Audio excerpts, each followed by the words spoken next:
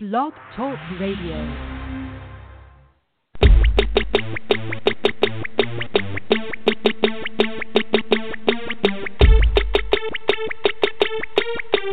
In much less detail, the podcast, where we cut through the noise and give you your NFL breakdown in much less detail.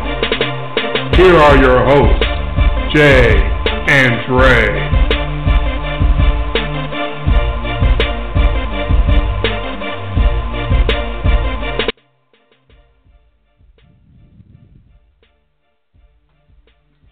Y'all know what time it is. It is time for In Much Less Detail, the podcast. Here with you live on a Saturday night, September the 22nd, 2018. I'm Dre. He's Jay. We're in the house for week 3 of the NFL. We got all your picks coming up against the spread and straight up. And I'm thinking this might be the start of seeing some of these teams that have stumbled out of the gate. Maybe not playing your starters in the preseason has taken its toll on a lot of these teams, and maybe it's time for some of these teams to kind of stand up and say, okay, we've shaken the rust off, and now we're going to get back to playing the way that we're used to playing. The trick is to figure out which team's going to do that and which team's going to stay asleep, and that's what me and Jay are here to do, is to try to dig through and figure it out and break it all down. We got started Thursday night with a game that I can't believe I watched the whole thing, but it wound up being compelling TV. This is why I think, Jason, the NFL is as popular as it is. We talk about how people love to see violence, and that's true. And we talk about the uptick in offense throughout the years, and people want to see scoring, and that's true. But when it really gets down to it, even the worst matchups on paper in the NFL can turn into something that makes you want to keep watching. And I don't know if you can say that about the worst NBA game or the worst baseball game. This wound up, Jets and Browns wound up being a sort of a fascinating TV show to watch. The injury to Tyrod, whatever his name is, Baker Mayfield comes in, rides to the rescue, saves the day, not only gets the win, but somehow covers as well. It's a cheap-ass cover. I'm ashamed to take it. I'll take it. I'm not giving it back. But that was actually some incredible TV to watch. Yeah, this was got to be the second year in a row now, right, where we had one of the worst teams in football, and they played the game that saved football again, because that seems to be the narrative that we're getting here again, is that, wow, look at this, two of the worst teams, and even they can go out, and this has restored my faith in humanity. And okay, people, this is what happens when two bad teams play. You get equally bad football, and it can end up being a compelling game to watch because it's the only thing on TV. It was not good football. I mean, the Jets somehow had a 14-0 lead in that game, even though it felt like every drive they had started at the 10-yard line or the 2-yard line or the 4-yard line. So they basically played with that Cleveland defense with its ears pinned back, coming after them the whole game, and yet they were leading or tied for 56 minutes out of the 60 minutes in the game until the last touchdown drive there by the Browns, and you kind of, once that started, I mean, you kind of felt like obviously there were only two possible outcomes, but was it going to be this is it, the Browns are finally going to get their win, or are they going to come all the way back to the brink here and find another way to lose again? Or are they going to yak a game-tying field goal? Or I was kind of hoping they were going to yak the extra point to at least give us a push on that one. But honestly, to me, it all broke down to the strip play on Robbie Anderson. I think is the moment. If you can go to a moment in the game and put your finger on it and go, aha, that's the moment when the game completely changed. To me, that was it, because Sam Darnold had just completed a pass to get them out of the shadow of their own goalpost. Robbie Anderson made a nice catch. He's turning up field, fighting for extra. It's always these receivers trying to fight for extra yardage. Okay, when you're at your own 30-yard line, does it matter if you're at the 30 or the 31? I mean, it's not like you're increasing your field goal position here or anything. But these guys, they don't learn. They're pros, and they're fighting for everything, right? They're not just going to They're not just going to go down. But that's how they got there, is by fighting. So many times you see these guys that trying to get that little extra bit, and then all these 4 defenders basically just holding them up, trying to strip the ball, and successfully so. And the Browns jumped on it, and to me that really was, yes, the play of Baker Mayfield was by Brown standards amazing. By Brown standards, but that moment really kind of shined the light on me, and I was like, oh, here we go. The Jets kind of had that thing in hand. They weren't letting the Browns, even with Baker Mayfield in the game for a while at that point, they weren't really letting them do much. A couple of field goal drives, so you really felt like the Jets were in the driver's seat, but the last thing they needed was a turnover deep in their own territory, and after that, the Brown fever took over. The Brown fever. No, that's exactly how it broke down, is that it wasn't like the narrative will be for years and years and years that Baker Mayfield came in. No, it was the defense. the offense just turned it up and went crazy all over the Jets, but it wasn't quite like that. What it was a market improvement over what Tyrod Taylor was doing up to that point. That was some of the worst quarterback that's some of the worst playing I've ever seen. Every snap he took, something went wrong. Either he's getting the pressure is getting to him and he's going down, or he gets a throw off and it's 5 yards to the left of his intended receiver, or it's over his head. There was nothing going on out there with Tyrod Taylor. The crowd was already chanting for Baker before Tyrod went down and got concussed or whatever happened to him.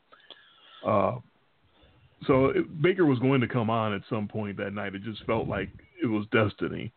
And it was to me, it was funny to see as soon as Baker Mayfield gets in there, oh my God, it's NFL throws. Look at that. Look at it. Yes, that drive right up, that field goal drive right before halftime. Right. Oh, look. Wait a minute.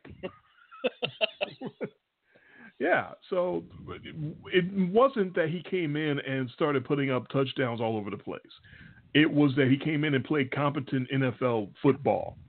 And that's really all it took. That and, of course, the defense making the key play, as you said. But it's amazing what it does for a team and the fans in the stadium and for a city when you make the switch at that key position and you get some competent play all of a sudden. Everything just changes. And for the Browns to come out ultimately on top with the win and the cover was almost miraculous, because with Tyrod Taylor in there, they didn't look like they were going to score a point in that game with Tyrod Taylor playing quarterback. And all of a sudden, here's Baker Mayfield, and oh, look, they turn it all the way around. I guess Oh, sorry, I was going to say, if the Jets could go back in time here and redo the game plan, it would have been to keep Tyrod Taylor healthy. Yes, keep him upright somehow. Keep him in the game. I guess the only real question or thought to come out of that game for me is, and you've sort of already addressed it a little bit, but what's the assessment or grade of Baker Mayfield? What's it look like? He looked like he was competent out there. I'd give him, if I was just watching the game without knowing the storyline or the drama, it was C+, B- football. I mean, he was you know. I mean, he didn't have to be great. They were playing a terrible team. You know, and for people who want to go back and do their revisionist history and say that, oh, well, if Baker Mayfield had played against the Steelers or Baker Mayfield had played against the Saints, they would have won both those games. So they actually did win both those games. They couldn't kick the football. I mean, Tyrod Taylor was making some throws against the Steelers to get them back into a game that they were losing at, that the Steelers kind of just tried to yak up. That was more on the Steelers just doing what the Steelers do than I think the Browns playing amazing football. The Steelers pretty much had their foot on the throat of the Browns and then let them back. The Saints game, that was all in the kicking game. I mean, what was that? 2 missed extra points, 2 missed field goals. They lost by 3. Yeah. So, again, Tyrod Taylor was good enough to get a tie with Pittsburgh in a driving rainstorm where everything was sort of against them. And you had both teams thought they were going to win, then they were going to lose, and they were going to win. He was making throws. The Saints game, not so much. That was almost all the defense. And then Tyrod Taylor, I don't know what that was on Thursday night. Awful. But that was Andy Dalton a few years ago on a Thursday night for about a quarter and a half, or almost, for a half of football. You know the game I'm talking about. Mm-hmm. One of the worst quarterback games we've ever seen. And Tyrod Taylor was, if he would put together a full game of that might have been up there. Which is an effort. That's a monumental effort if you can look that bad. And he was on his way to it. So, hey, full credit to the Browns. You got the ridiculously cheap cover, like you said. Didn't deserve a bit of that. No, I mean, the Jets didn't do a whole lot to deserve it either. I mean, I was just picking with history. History was on my side. And the game was on your side for the first half. Yeah, I actually had that pick. I mean, it was. And then after the Browns came back and tied it up with the 2-point conversion on the Philly special, I'll go in the other direction though, so it was different, of course. And when they tie up the game on that after the 2-point conversion, you think everything is just going to go the way of the Browns. And no, the Jets go down and get into field goal range and kick a field goal, and they take that to 17-14 all the way to about the 4-minute mark of the game. So, Dilly. Don't get it twisted. They say that's an old play. They've had that. Oh yeah. Hugh Jackson got a little salty when he copied that. Although Doug Peterson was like, "Yeah, we ripped it off." Right. So I guess it is an old play. That's the difference between a Super Bowl winning coach and Hugh Jackson. Huge. Doug Peterson had no problem saying, "No, yeah, we saw the Bears do it and we totally ripped it off." Like, I like that. I didn't realize that plays in the NFL were patented and copyrighted. Right. Well, with certain coaches, it is. So Hugh Jackson scores a couple points down there for you, buddy. You might want to don't get too salty when you just won your first game since the Obama administration. Long time since they won a game. Long time. Yes.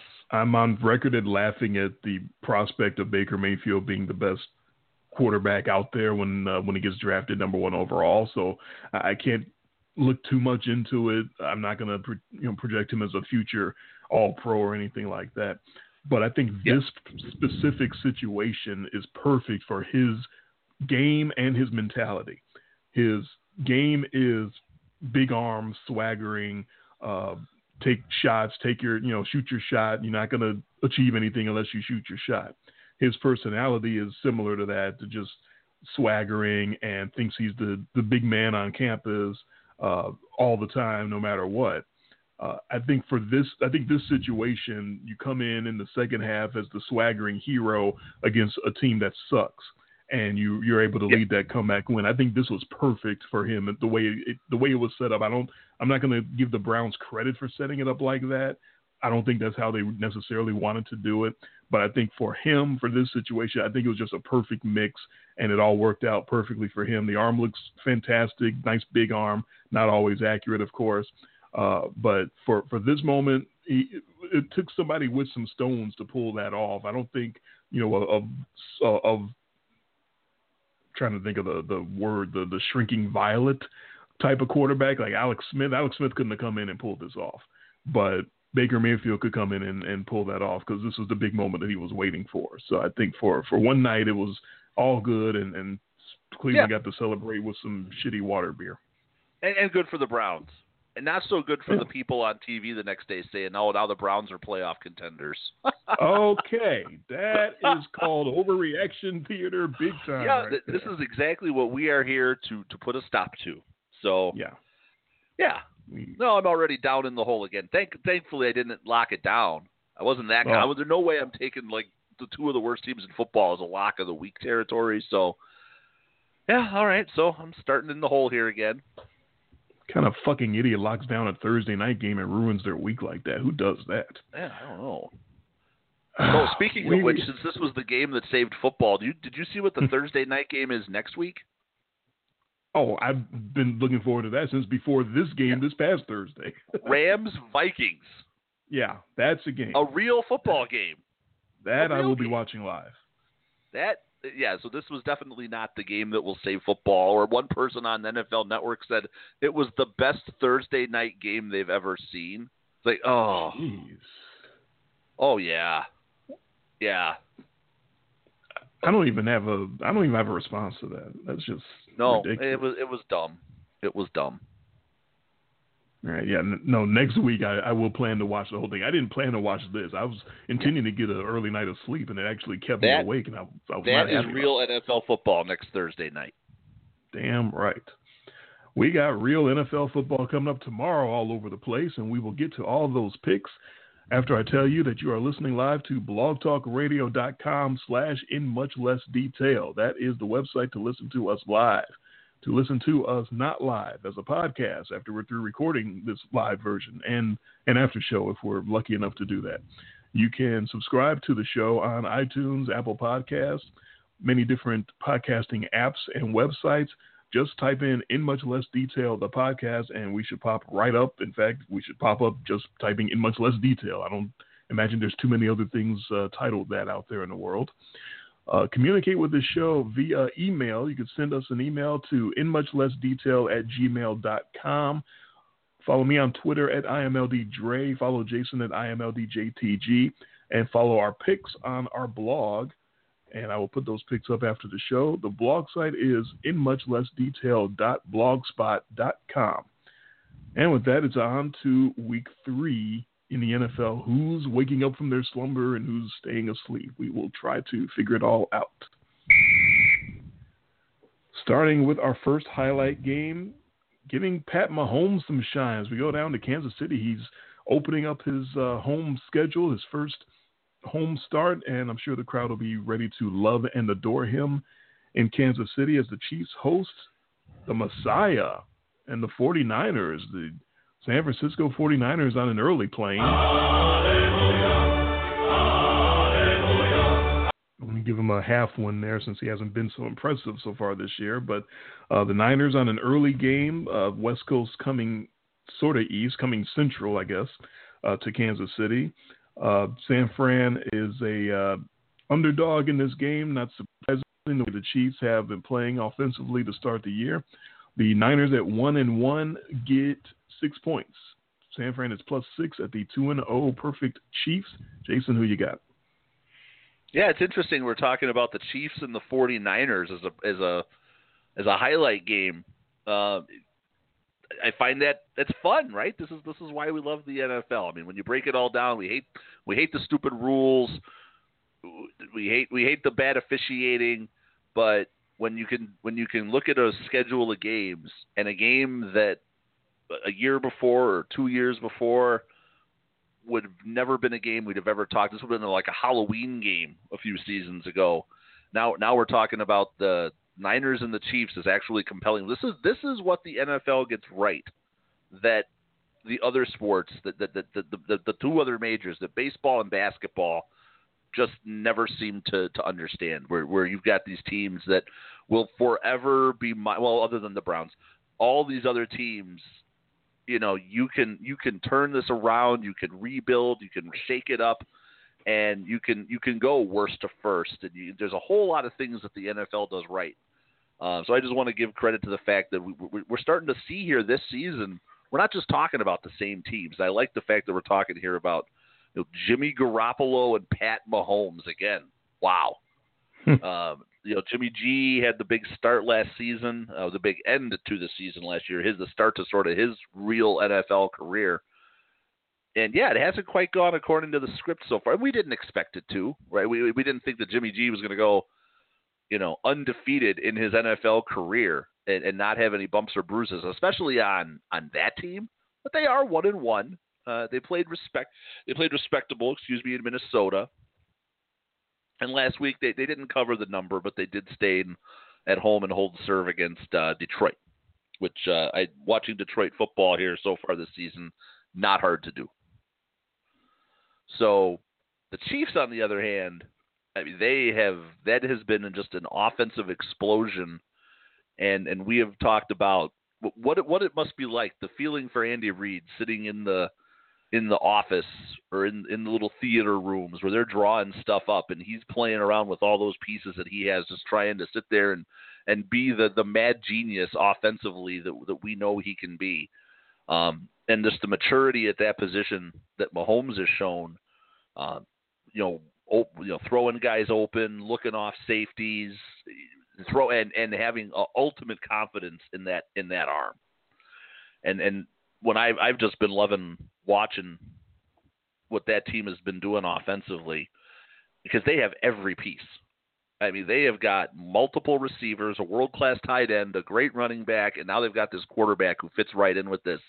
And they are just going to light people up this year. And what they did to Pittsburgh in Pittsburgh last week, and then not only doing what they did, blowing a huge lead, and then still coming right back and saying, no, we got this. We're just not going to stop. We're just going to keep going after you. And this is going to be and you have them winning the division. I think this is going to be a lot of fun, the way that this team is going to play. The defense for them worries me, though. So, again, I can see, even though this is just Jimmy Garoppolo and dudes, I think that the 49ers are going to be able to score points and we're going to get this kind of tit-for-tat back and forth all up and down the field between these two highly talented young quarterbacks. In the end, though, I think the Chiefs are going to have just a few more plays in them, so I expect them to win, I want to say by about 10 points here. I think it's going to be high scoring. That's what the league wants, but I could easily see this going 37-27, 34-24 type game. But I'm going to take the Chiefs at home and give the 6. The Chiefs defense still missing Eric Berry, their very talented safety, so that's, I'm sure, part of the worry about their defense. Ron Parker has been so bad. He has been so bad. And like San the Francisco, bad defense mascot of this show now. There's a lot of guys that are candidates for that, but he's definitely up there. He's got a seat at the table, no doubt. For San Francisco, their stud wide receiver, their number one receiver, Marquise Goodwin. Of course, my eyes are rolling as I say that. He's iffy again with that quad. He didn't play last week. He may be out there tomorrow. He may not. But possibly a big deal for them is Reuben Foster, their young linebacker, will make his debut on the season. His suspension is over, so and they need the help. They need the front seven has been a little leaky, so they could definitely use that. A couple of what I've found compelling Pro Football Focus notes. One from their podcast, their week preview podcast, in which they mentioned that Richard Sherman, who we all think has definitely lost a step and might be done. They're still respecting him as far as targeting him. He hasn't been targeted very much. He's had 99 defensive snaps in these first 2 games. He's given up 1 catch. They're still treating him like he's the guy that you don't want to even try, that you don't even want to go after. And I would love to see what happens tomorrow. Does Andy Reid and Pat Mahomes, do they decide we're going to light up everybody on the field? We're not just going to pick on Ron Parker. We're going to that's the other team. That's Kansas City's bad defender. San Fran has their own traded. problems. He'll get traded at halftime. Got a little twisted up there. Now, do they decide to go after Richard Sherman as well as everybody else, or do they treat him with the respect and let him cut off the half of the field like people have always treated him? So I don't know if they're going to go for that or not. But they should have the confidence to try because of the note that I saw on the Pro Football Focus website, which is so far, Pat Mahomes has a passer rating of 146.5 on throws from a clean pocket, the best among all quarterbacks this year. That's the best. Pat Mahomes is the best quarterback, has the best quarterback rating from a clean pocket. There's nobody that would have said that after the first 2 weeks of the season. So all props to him for the great beginning to the year that he's been having. But you mentioned the Chiefs defense having issues stopping people. The Niners should have issues stopping the Chiefs. So you sort of called the up and down, back and forth that I think is going to be happening out there tomorrow. But then you decided to go with the Chiefs and give the 6 that you think they could possibly win it by double digits. I'm going to go with the 49ers and take the 6 points because I think it'll be enough up and down and back and forth. Jimmy G, for all the fun that I make of him, has a knack for keeping games close that he has no business keeping close, with talent that has no business staying with any other team. So I think it's going to be one of those issues, maybe a late garbage time type touchdown to pull them within 4 or something like that. But I'm going to take the Niners and the points in what should be a very fun game. And I don't think too many people would have predicted that it was going to be a big scoring up and down type of game before the season began. But it should be one of the more fun games on the docket tomorrow. Yeah, well, that's good though. It's it's a kind of game that we want to disagree on. Those are the good ones. Nobody really cares when we disagree about like the worst game of the week. So it's a lot more fun when we have a little more stake in the game here. We got a highlight game. We both think up something different for. So I like it. Yeah, we'll definitely be keeping our eye on it. Our second highlight game for tomorrow will be, quote unquote, the Battle of Los Angeles. The Chargers and the Rams, two teams. It's so funny that the Chargers, representing San Diego for all these years, and we still think of them as the San Diego Chargers. The Rams have one championship in their in the Super Bowl era, and it was in St. Louis. It wasn't in L.A. All these years that they spent in L.A. before St. Louis and now after, but their biggest success came away from Los Angeles. But here it is, the Battle of Los Angeles, a battle of a city so big and so important to the NFL that they didn't have a team there at all for years and years and years. But whatever. So now it's the Clippers and the Rams going at it in the Rams' house in the big stadium. Still no Joey Bosa for the Chargers, and that's really big to me. There's such a big issue if they can get a pass rush on both ends going to try to pressure Jared Goff. That it makes a huge difference in the game, but not having Joey Bosa again, that really diminishes what the Chargers can do pressure-wise. And Goff, with little or no pressure, we've seen ever since Sean McVay came in, Goff will surgically tear you apart. He will pick you apart if you give him the time to just sit back there. So that's definitely a concern for the Chargers. The betting public thinks it's a big concern, and rightfully so. It's a big spread. It's a 7-point spread. The Chargers are underdogs by 7 full points at the Rams, and it's a lot of points. It's a lot of points for Phillip Rivers to gift him against any team, because he's got that same ability that I was kind of talking about with Jimmy Garoppolo. Phillip Rivers has been doing it for years and years and years. The ability to hang in any game, to just keep throwing, and next thing you know, he's got 400 some odd yards and 3 touchdowns. He'll keep you in there. We know Phillip Rivers will keep you in the game. He doesn't always find a way to come up with a win, come up with the last touchdown to win the game, but he will keep you in it. It's a secondary in the Rams that could suffocate the Bolts and make it a big lead for the Rams, I guess, early on. So I'm sort of reading this the same way as the 49ers and the Chiefs. I think the home team will get out to a pretty big lead at a double-digit advantage, because the Bolts' pass attack might be a little suspect early on against the Rams. They can get the pressure, we know, with Aaron Donald. We know they don't have any issues with their best pass rusher not being able to take the field.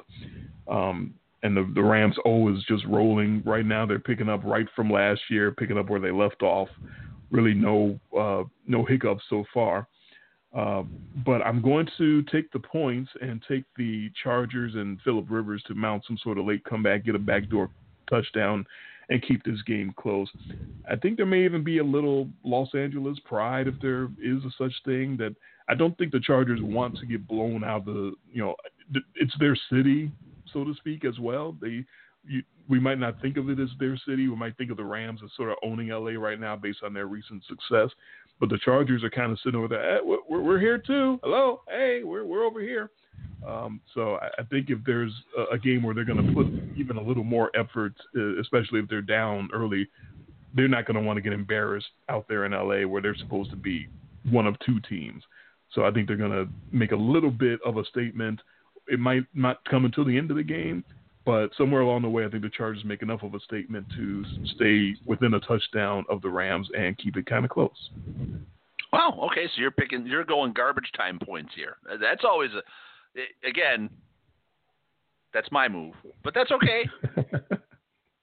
I'm stealing. You're stealing my garbage time touchdown. But that's okay because when you use it, it's not as much. It doesn't have the impact when you use it in week 3 of the NFL versus the Super Bowl, right? You're going to pull that out. You got to pull that out in the Super Bowl when you have nothing to lose because all I had at that point was to pick against you. So it wasn't just that you lost the pick. I told you how you were going to lose the pick. So that's what made that one fun. Yeah. Oh, Greg. The other. Yeah, as I didn't have just to predict that you were going to lose, I had to predict the manner in which you were going to lose, and it was garbage time touchdowns. Yes, Greg, the Hey Beer Man, right? Was that the guy? I think so. Was it that Greg Lewis? No, we're going to start off going against each other here on the first two. I am going to take the Rams and give the points on this one. I think that the Rams are playing an extremely high rate, high caliber of football right now, and they're doing it offensively, defensively. They're smothering teams on defense pretty well. That offense works really good. And hold on a second. Uh-oh. Hello, Poopy. Hey. I'm not Poopy. Hi. Hi. How's it going over there? Good. That's good. Did your tooth come out? No. Tell him you're about to lose a tooth. I'm about to lose a tooth. Have you lost? How many teeth have you lost so far? 5. Wow, the tooth fairy is really coming to visit you. 4 at the bottom and 1 at the top. That's a lot. So you're getting ready to lose another one. Well, what are you going to do with all that money from the tooth fairy? I only get $1 from her. Well, that's something. That'll buy some candy or some chips or something. I already have a lot of money. Like, I have more than $20. Wow. And 30. Now, probably have more than 100. Whoa. Where'd you get that? $100? More than 100. Start borrowing money from you. No. Yeah. Goodbye. Goodbye. Love you. Oh, there you go. There's a little surprise for our show tonight I was not expecting. Good night, Trini. Good night. Always good to hear from the toothless cute factor. Yeah, she's got her one of her top teeth is already gone, her top front teeth, and then the other one is so loose that she can turn it sideways. So she was grossing her mom out with that one upstairs tonight. Like, Mommy, look, and she takes her tooth and bends it completely to the side. What are you doing? Trini, I just told you to go to bed. Oh, no, don't do it again. Go to bed. That thing's about to come out. Oh my God. Okay, yeah, no, I'm gonna be on the Rams here. They're already really good defense of theirs. They're getting Sam Shields back, so they're gonna have even more depth in the secondary against Phillip Rivers. And that's a team that and they're sneaky. So I wouldn't be shocked if this pick went your way and the wily veteran, rallies the troops and they try to shock the world here, or even come back and get a late charge and he's just rallying them, but they come up short. But yeah, I don't like the fact that they're missing Bosa. That was one of like the linchpins that was going to give them that two-headed monster rushing attack. And now you don't have to focus on one side of the rush. You can roll all your coverages, roll all your protection. And I think that Rams offense, I mean, you can clearly see the trend now in the NFL is young quarterback, young offensive-minded head coach, and let these guys just go out there. And then it even makes it more of a threat when you take that combination and stack it on top of a team that's got like a really good defense. So you've got the Rams, and then you've got the Eagles. We've seen this somewhat with like Atlanta or even Seattle. If you can get these offensive-minded guys, them together with really good defenses and let them groom these quarterbacks, it's just turning into this sort of lethal combo. It's not like the hip thing to do in the NFL. And you look at the teams that are struggling, it's all the teams where you have the young quarterback and the more defensive-minded head coach, and those guys just sort of end up suffocating. And whatever they've done to Jared Goff, for people who haven't listened to this show, he was like a laughing stock. I'm sure he was around the league or, in all circles and in the media, but we gave him like worst rookie of the year award one year. He was so bad, missing wide open dudes. And now, I mean, we're going to look back on that Goff and Wentz draft as like, whoa, I guess that wasn't Mariota and Winston, This is turning out to be pretty. Not. This is turning out to be pretty good, and so it can happen. It can happen to you. You NFL teams, you can actually make high draft pick quarterbacks, and they can work out for you. So, too many weapons for the Rams. I think that they're able to keep the Chargers down and cover the number. But my confidence in this one isn't over. My confidence in any of my picks this week isn't overly high. I don't feel like I know what I'm doing anyway. I always seem to like hit these early season blues, and then about midway through the season, as I make the charge. So I'm still feeling this season out. I haven't quite figured this out yet. Yeah, I don't ever get too comfortable. Trust me. The Rams no matter how many games you get up on me, I'm always coming. So. Mm-hmm. Yeah, Jared Goff has been incredible. All you got to do is fire Jeff Fisher, and great things can happen to you. Yeah, get a coach in there who can actually coach some offense. And, you already had Todd Gurley, and they have just weapons all over that team. It's just... Oh, yeah, Brandon Cooks, Robert Woods, Cooper Kupp, just you name it. Yeah.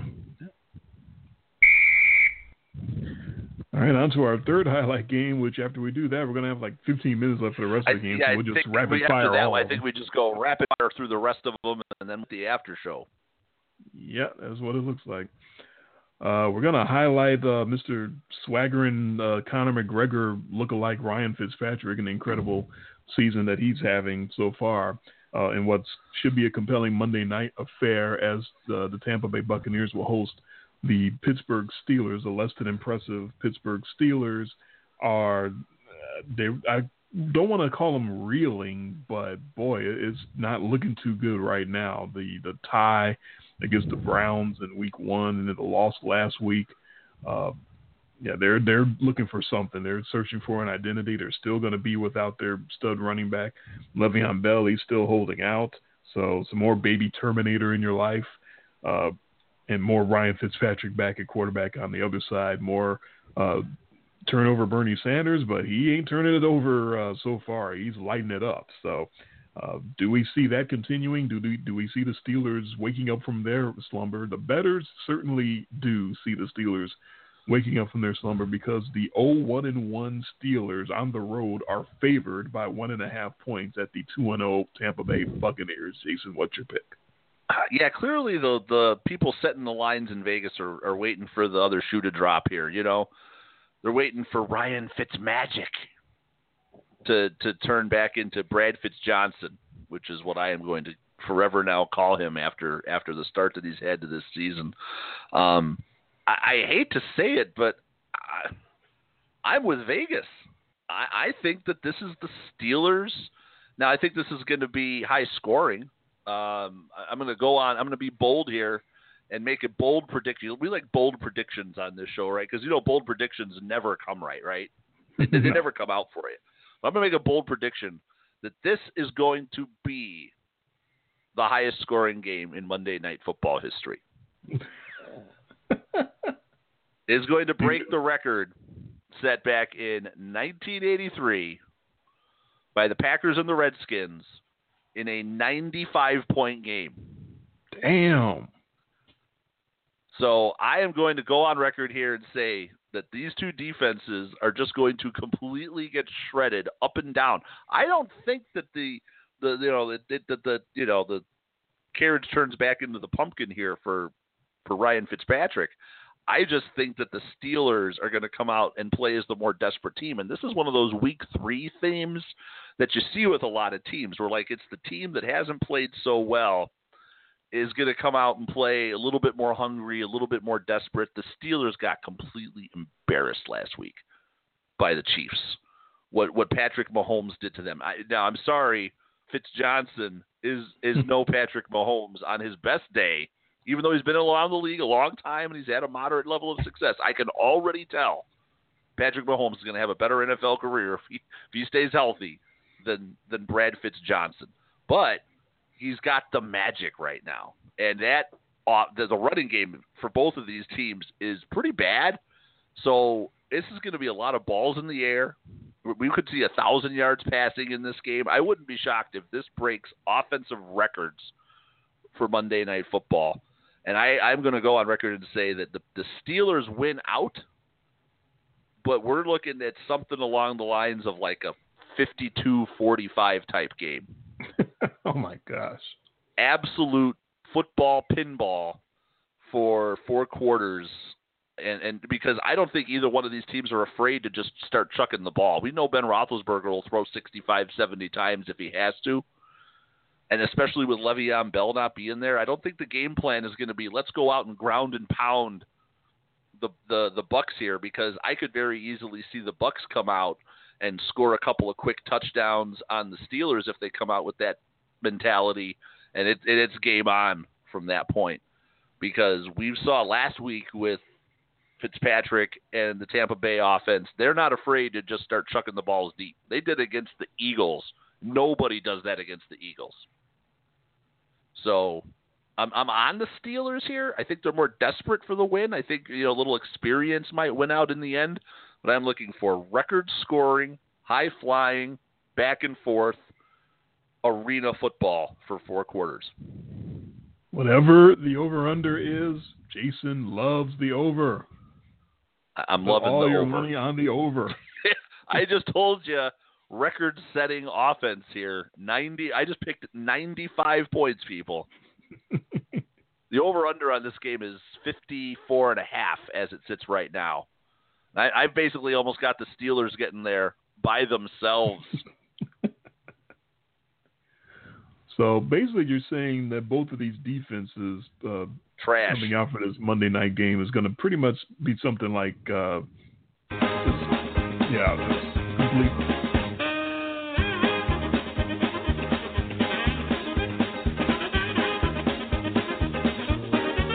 Leaving receivers open all over the field. This is going to make us long for the defensive struggle that we just saw in the last Super Bowl. Oh, there you go. I mean, I like the over too. I think it's going to be. I think my score is like 38-24 or something like that. So I'm. So we got some points on the board too here. Yeah. Oh yeah. Can't deny that both of these offenses can do some serious damage. I, of course, would have never thought that about the Buccaneers before the season began, but as long as Deshaun Jackson is healthy and sprinting past everybody, opening up everything else for the Buccaneers, they can pretty much do what they want, it looks like. And they got the Steelers defense coming in that doesn't really seem to interested in stopping anybody. So Fitzmagic, I don't know if it's going to go away this week. It's going to go away. We both know it's going to go away, but we don't know when. But this week seems like it's not going to go away. So it's, a lot of points, a lot of yards. But Big Ben can match, as you already pointed out, that Roethlisberger can match any offensive output that you give. He can go toe for toe with you with his guys, Antonio Brown, Juju Smith-Schuster. The 38-24, the 38 is for me on the side of the Steelers, so I'm going to agree with you on this. And the reason is because this is one of those games that when I think about this week 3 and teams that look like the first 2 weeks that maybe they didn't get enough work in the preseason, I think the Steelers are a perfect example of that. They have not looked like a real team at all ever since the season began. And I think now is a great time for them. That the offense looked like it was getting together and rounding into shape last week after they sort of stalled in the second half and overtime against the Cleveland Browns. They went toe-to-toe last week with Kansas City, came up on the short end of the stick, but looked like they were starting to get things together. And I think they put it together the rest of the way here in Tampa Bay and put up like 5 touchdowns on the Buccaneers and just are relentless against them. I think they need to do that. I think that's the desperation that you're talking about and the rounding into shape after the first 2 weeks, the last 2 weeks of preseason, as you might put it, which is what it looks like a lot of these teams have been playing. So I'm going to agree, and I'm going to go with the Steelers as well. And everyone knows I'm not the biggest Steelers fan, but I can't deny the talent on that team. I can't deny that they're upset. They got issues in the locker room. Antonio Brown walking out on the team for a little while. They're restless. They're sort of walking around right now. They need a win. They need the W huge, big time. They need to go down to Tampa and get this win. I think they're going to go ahead and pull it out. All right, so we'll just plow through the rest of these here, and I'm sure we'll highlight a few more in the after show. Yep, about as quick as we can do it. The rest of week 3 and even more, less detail as I get my notes ready to go here. Atlanta and New Orleans, which of course would be on most people's list for highlight games, but we figure, they got 2 games. I love this rivalry. I think everyone should love this rivalry, but we'll probably highlight them when they go down to New Orleans for the second game. But for this one, they're both 1-1. They both have had their ups and downs. They could both use the win. Saints are a 1.5 point underdog, so basically a pick 'em at Atlanta. Yeah. The closer that number moves towards the Saints, the more I love taking the home Falcons here. So I'm going to take the Falcons with that 1.5. Give that 1.5 gladly. Yeah, I concur. I'm afraid of the Saints right now because the offense has not looked like the way it's supposed to look. So I'm going to agree with you. Denver visits Baltimore. Here's some disrespect on the points to show you. Usually it's Joe Flacco and the Ravens getting disrespected because of how inept that offense has been the last few years. But now Denver gets the disrespect. Case Keenum and the 2-0 Denver Broncos are 6-point dogs at the 1-1 Baltimore Ravens. Yeah, I mean, I don't want to say I'm falling into a trap because sometimes you see that line pushed way out there. They're just begging you to take the dog, but yeah, I'm going to fall into that. I'm going to do it. I'm taking Denver and the points. That defense of Denver's the best that Baltimore's faced so far this year. It's a trap. Yeah, they're absolutely going to get after Joe Flacco and force him into looking like Joe Flacco again, just like he did against Cincinnati. So that's a lot of points for me. I'm taking Denver. And I'm a Flacco guy this year, picking the Ravens to win the division, but I concur for the same reasons. That the Denver pass rush and the Denver pressure should make Flacco look much more mortal than he has lately. So I'll take the points as well. Yeah, every once in a while that number's just too big. I don't know what they're thinking. They must know something. You already said it's a trap. We already know. I'm going to go ahead and type Elvis right next to it right now, as a matter of fact. Green Bay and Washington, there's yellow and green Superman cape once again with Aaron Rodgers. I don't know how he's doing it. Clearly a damaged knee, but and they're a slight favorite again. The 1-0-1 Packers are they're giving 2.5 points at the 1-1 Washington Redskins. Yeah, I'm 2-0 taking the team opposite the Packers against the spread so far this year. Might as well make it 3-0. I'm going to take the Skins and the points. This is probably some reverse voodoo psychology on my point, but as long as Aaron Rodgers is upright now, and apparently he's going to stay upright for a while, you got to consider the Packers as a whole team, and not the half team that I thought they were going to be. So, and if he's upright and he's playing against the Redskins, he's probably going to have a big day. So I will take Green Bay and give the 2.5. And I recognize that Ryan Kerrigan could fall on that knee and that'd be the end of it real quick. So I'm certainly not feeling great about the pick, but I'll just take Green Bay and sort of hold my nose at that. Indianapolis and Philadelphia, we got the sort of returning quarterback duel of Andrew Luck and now Carson Wentz will make his season debut tomorrow. The 1-1 Colts, 7-point dogs at the 1-1 world champion Eagles. I think the Colts take advantage a little bit of the Carson Wentz rustiness. He's getting his preseason work in right now. So I don't think the Colts win, but I think they stay close enough and cover the number. So I'm going to take the Colts and the points. I concur. Remember last year, the rookie year, or not the rookie year of Carson Wentz, but remember last year he took a little while to take off. So temper your expectations for his debut tomorrow. So I agree with that. And also Frank Reich has impressed so far with Andrew Luck. They've been on the same page with the Colts. So he's going to come in and want to prove something in Philadelphia. He's not going to want to get blown out by his old boss, Doug Peterson. So I agree that the Colts will keep it close. This spread is not close. It's the biggest spread of the week. It's the biggest spread of the season so far. It's Project and the Buffalo Bills. Yeah. My guy Josh Allen, the Project. The 0-2 Bills are 16.5-point dogs at the 1-0-1 Vikings. I want to know what the over-under is for halftime retirements in this game. I'm giving them all. It's not enough. I'm taking the Vikings squish. This feels like a 27-3 type game. What did I put down? 34-7. Yeah. So clearly I concur. Yeah, but it's not my lock of the week. I was just about to say, I can't make that my lock, though, because good Lord. That's a lot of points to lock it up. That's 3 possessions. Yeah. That's a lot in the NFL. That's a lot. Giants in Houston. Somebody got to win unless we have our third tie of the season. But the 0-2 Giants, 6-point underdogs at the 0-2 Texans.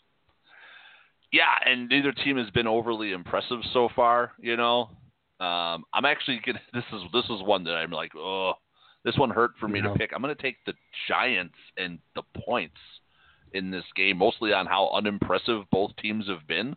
But I get the sense that the Giants are going to come out and play as the more desperate team. I think that the hopes on them were high for the season, and if they're going to put together one good effort, I think it's got to be here because 0-3 and they'll be Brady Quinn done. So I'm gonna take the Giants and the points here. That's understandable. I had my. Why can't I find my Brady Quinn drop? I'm just not. I'm now I'm done. Now I'm done. Oh, got it twice. You got a twofer. Yeah. No, I understand that the Giants might be more desperate, but the Texans are going to be desperate too. And my thing is Olivier Vernon again being out for New York. Now Eli Apple is also going to miss the game. Their star cornerback. That's a lot. And as bad as I've seen Deshaun Watson play with pressure in his face, when you don't have Olivier Vernon and you're a lot less likely to get pressure, that's huge because when Deshaun Watson doesn't have pressure, as we saw, he can be an amazing quarterback. So I'm actually going to take Houston and give the 6 points. And I really do think if Vernon was there and the Giants could provide more of a pass rush, I probably would take the Giants. But because he's not, I'm going to take Houston and give the 6. I don't feel great about that either. But Eli Manning has been No, he's bad. He's been bad. That O-line, that Giants O-line, they spent all that money everywhere except the O-line, apparently.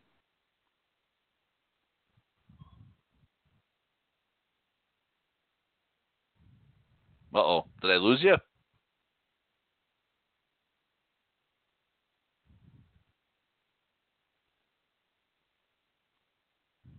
I hope I'm not on the show by myself, but I might be here. We'll give Dre a minute to get back. And I understand what he's talking about with the taking the Texans there. I struggled actually with quite a few of my picks this week. I had a few moments where I was back and forth. And of course, what makes this so much fun is that we will being that you pick all these with the spread. You're not just factoring the win, you're factoring those points. And it really just, you start feeling like you're going to fall into something here. But yeah, 6 felt like a lot to me in that Houston Giants game. And Dre, are you back? Well, he's got himself about 4.5 minutes to get back connected here, because once, for people who aren't familiar with the show, when we go into the after show portion here, there's no coming back. Somebody drops in the after show, the show is done, and we're still recording, but somebody who leaves the show can't leave and come back. So you are then off the island, and not even, it says I'm still connected, so I'm hopefully still talking here.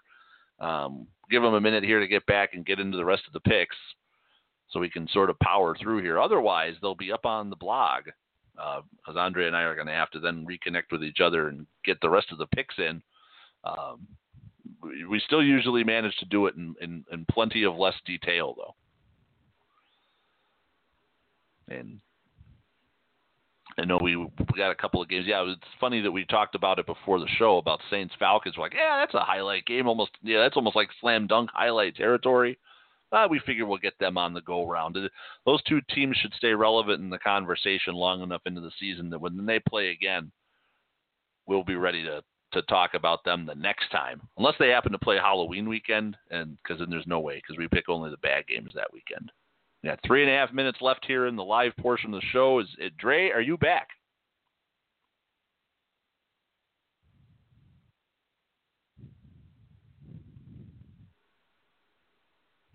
I'm a little worried for my pal here. Not quite sure where he's gone to. Interesting that we both are on the Steelers again, showing that we're not in love with the Tampa Bay Bucs for a second week in a row. I had them locked out last week. I didn't have them locked up. I had the Eagles. Last week I had the Browns, but I very highly contemplated taking the Eagles in lock territory, because there's no way that Ryan Fitzpatrick is going to go on the road. Or was that in Tampa? That might have been in Tampa. Either way, doesn't matter where it was. He lit them up. I mean, we saw them get lit up in the Super Bowl, but that was Tom Brady and that well-oiled machine New England offense, not Ryan Fitzmagic. Oh, the worst nickname in all of pro sports. And we've got to hear this until I'm kind of hoping the Steelers just go out there and like curb stomp these guys, so we don't have to hear the stupid nickname anymore. That the magic has ended. The magic is gone. Poof. We could definitely afford to be without that nickname. But I do expect him to turn back into Brad Fitzjohnson here. So hopefully Dre's not talking thinking that I can hear him, and I'm talking thinking that, there's something else going on. Hey, you made it back. Where did I leave off? Where did I get cut off? I don't know, because I've been talking for the last 3 minutes. Yeah, I know. I was what's the last spread that you heard me give? Because I was in the middle of trying to explain I'm pretty sure the last pick we made was Giants-Texans. Okay. I was trying to give a lengthy explanation about what the Tennessee-Jacksonville spread was, which I have to go to a different source. Yeah, it's not on Wagerline. Yeah. No, so you didn't hear any of that. Okay, well. No, I was talking the whole time. So we're going to be running all of this. Let's just burn through them all here in a minute. Go. We'll try. Tennessee plus 6.5 at Jacksonville. Jacksonville. I concur. Oakland plus 3 at Miami. Miami, lock of the week. Oh. It's not my lock, but I concur. Cincinnati plus 3 at Carolina. Shit, I didn't make that pick. I'll take Cincinnati. Yeah, Cincinnati plus 3 at Carolina. Okay. You'll take, I'm sorry, I missed it. Carolina? Cincinnati. Oh, I'm sorry. Okay, I took Carolina. Okay. Chicago minus 4.5 at Arizona. I'm going to shoot myself for this. I got Arizona.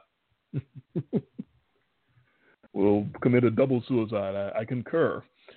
Dallas plus 2 at Seattle. Seattle. I concur. And on Sunday night, Detroit, New England is -7 at Detroit. New England, squish. Oh, this is going to be fun. Detroit, and it's my lock. Oh. Wait. You actually got, I think you got that in right at the last second. You've got Detroit as your lock of the week? 7 points, and that offense is decent with a professional quarterback against that Patriots defense. Yeah, that's my lock. I want to know, how good is Bill Belichick sort of against like former Bill Belichick disciples? He probably steps on their nuts. This is what I am expecting. I am expecting Belichick and Brady and all of them to just go out there and embarrass Matt Patricia completely. Yeah, I understand Matt that Patricia's going to think that he knows all their secrets and all their ins and outs, and it's always funny when you've got he knows everything. They're going to come out with some wrinkles. I think that the Patriots just go out there and blow their doors off. I guess I wouldn't even be all that surprised. It's just my snap judgment when I saw that spread and thought about it's a big number. Matt Stafford can hang in there with the Patriots defense, no problem. Matt Stafford can go for 400 on the Patriots defense. The Patriots defense is bad. It is atrocious. Really bad. I mean, it is what's going to ultimately do them in. Because they're not going to get to the postseason. I mean, if they get to the postseason and think about the teams that you line up against potentially in the AFC. You've got the Jaguars who play stifling defense. You've got the teams like Denver if they happen to make it in, stifling defense. But then you've got the Steelers, the Chiefs. If the Chiefs get it, could you imagine what Patrick Mahomes in that offense and Andy Reid could do to the Patriots? Yeah. Andy Reid would love to play the Patriots in the playoffs right now. Yeah. There's a lot of teams licking their chops when they're watching what the Patriots and the Patriots defense triple has not reverse been special. jet sweeps and everything. Oh, a little razzle dazzle. Oh, they're you talk about embarrassing somebody. Man, we're gonna have to get the Gunther Cunningham drop. The old razzle dazzle drop. Razzle dazzle, yeah. Yeah, that was. Oh God, that was after they lost that game to the Bears when all the Bears did the whole game was throw like wide receiver screens. Was that Scoop, or what was his name? With the quarterback? No, Shoop. John. Oh, was the OC. The OC, who was like, but it was all all the run and Shoop. That one was me, I believe. Yeah. Oh God, that was some. Wait, I don't know if we've ever dropped that term on this. See, so it's funny you bring up like one of our like nickname in jokes that I don't know if has ever made it on air. The run and shoot. Yeah. When are we going to talk about John Shoop? So yeah. Well, we just did. Well, yeah. We went non sequitur there because I talked about razzle dazzle, and then that reminded me of the Gunther Cunningham thing where he was calling the Bears all, and that was John Shoop in the run and Shoop. So that's how you get there. That's how we are kings of non sequitur. It took us 6 years to talk about the great John Shoop. I wish we had the podcast back in those days, though, because run and Shoop was one of my better terms for that little pop gun offense that he came up with for the Bears. That was like revolutionary for about 2 weeks. Right. Till everybody figured out that all they're going to do is just throw lateral and wide receiver screens, which everyone maybe he was ahead of his time because that's a big part of the NFL now. But the problem is it can't be the only part of your game plan. And the problem on 3rd and 17, you need more than a -2 yard pass. You pretty much took the words out of my mouth. The problem is on 3rd and 10 when you throw 2 yards. That's unless you got it blocked up perfectly, it's not going to work. Oh, the run and Shoop. Yeah. Those are good times. I'm glad you remembered that because I had forgotten that. I remembered his name. I almost got Jonathan Scope. You almost got him mixed up with John Shoop. You can see Orioles infielder. Yeah, you could. Well, Brewers now. Oh yeah, the trade. Yeah, but you can see the mistake there. Yeah, John Shoop, Jonathan Scoop. Yeah. Run and Shoop sounds a lot better than the run and Scope. No, I can understand the confusion. So the cutout again with the being the host and just totally getting disconnected for no reason means that right now my host is up. Me being the host is still up, but I'm not connected through there. Therefore, when that does finally drop and die, the show will be over because we can't have two people on that aren't the host. So once the host is done, we're done. We're Brady Quinn done. So now I'm done. Just warning you when that does drop. And I have no control over when that drops off because last time it went the whole show where I was not the host, but I was on as a guest like I am now. And the show before it dropped off. It dropped as the host, and I had to go redial in as the host before. That was that show that I kept getting dropped and kept disconnecting. You didn't really know because I was able to switch back and forth, but ultimately it caught me in the end. But so this is ridiculous. I don't know why there continues to be connection issues with Blog Talk Radio. It's not nearly as bad as it was last year so far, but it's still bad. You still should not just drop in the middle of the show like that. But you were talking and then just like gone. Yeah. So I'm assuming I was on air for 3.5 minutes, just kind of blabbering. I assume you were too. I wasn't able to hear. I finished what I was saying about the Jaguars pick, and then I heard nothing, and I'm like, oh, are you fucking kidding me? Yeah. Oh. So it goes. That takes me back to the very first time it ever happened, when you just dropped completely out of the show. Oh yeah. And I just didn't. I just sat there, just staring at my computer screen. I was Garth from Wayne's World, if you've seen the movie, I'm hoping, when Wayne just gets up and leaves in the middle of their show, and he just sits there, stares at the screen, he goes, yeah, just like that. That was me, just staring at the screen for minutes on end. That was odd. So now I at least know to just filibuster and just keep talking. I haven't seen it yet. I heard it was funny. Oh, boy. Yeah. I'll get around to it. It's okay. But you'll see that. Now that you know that you got to see it just for that scene. Just to see somebody walk off the show and the other guy just sit there with a frozen look on his face. And no clue what to do. Who's the chick that's in that movie? Is it, what's her name? Tia Carrere? Tia Carrere, yeah. Now that I know. That much I know. That was like, wasn't that had to be like right when she hit the scene? That was like her first movie, or kind of like the big break one, if I remember correctly, or one of them, anyways. That was pretty early on in her run. She had an okay run. Yeah, she had a. Her run included Playboy magazine, which is all years. I remember. So what did? Oh yeah.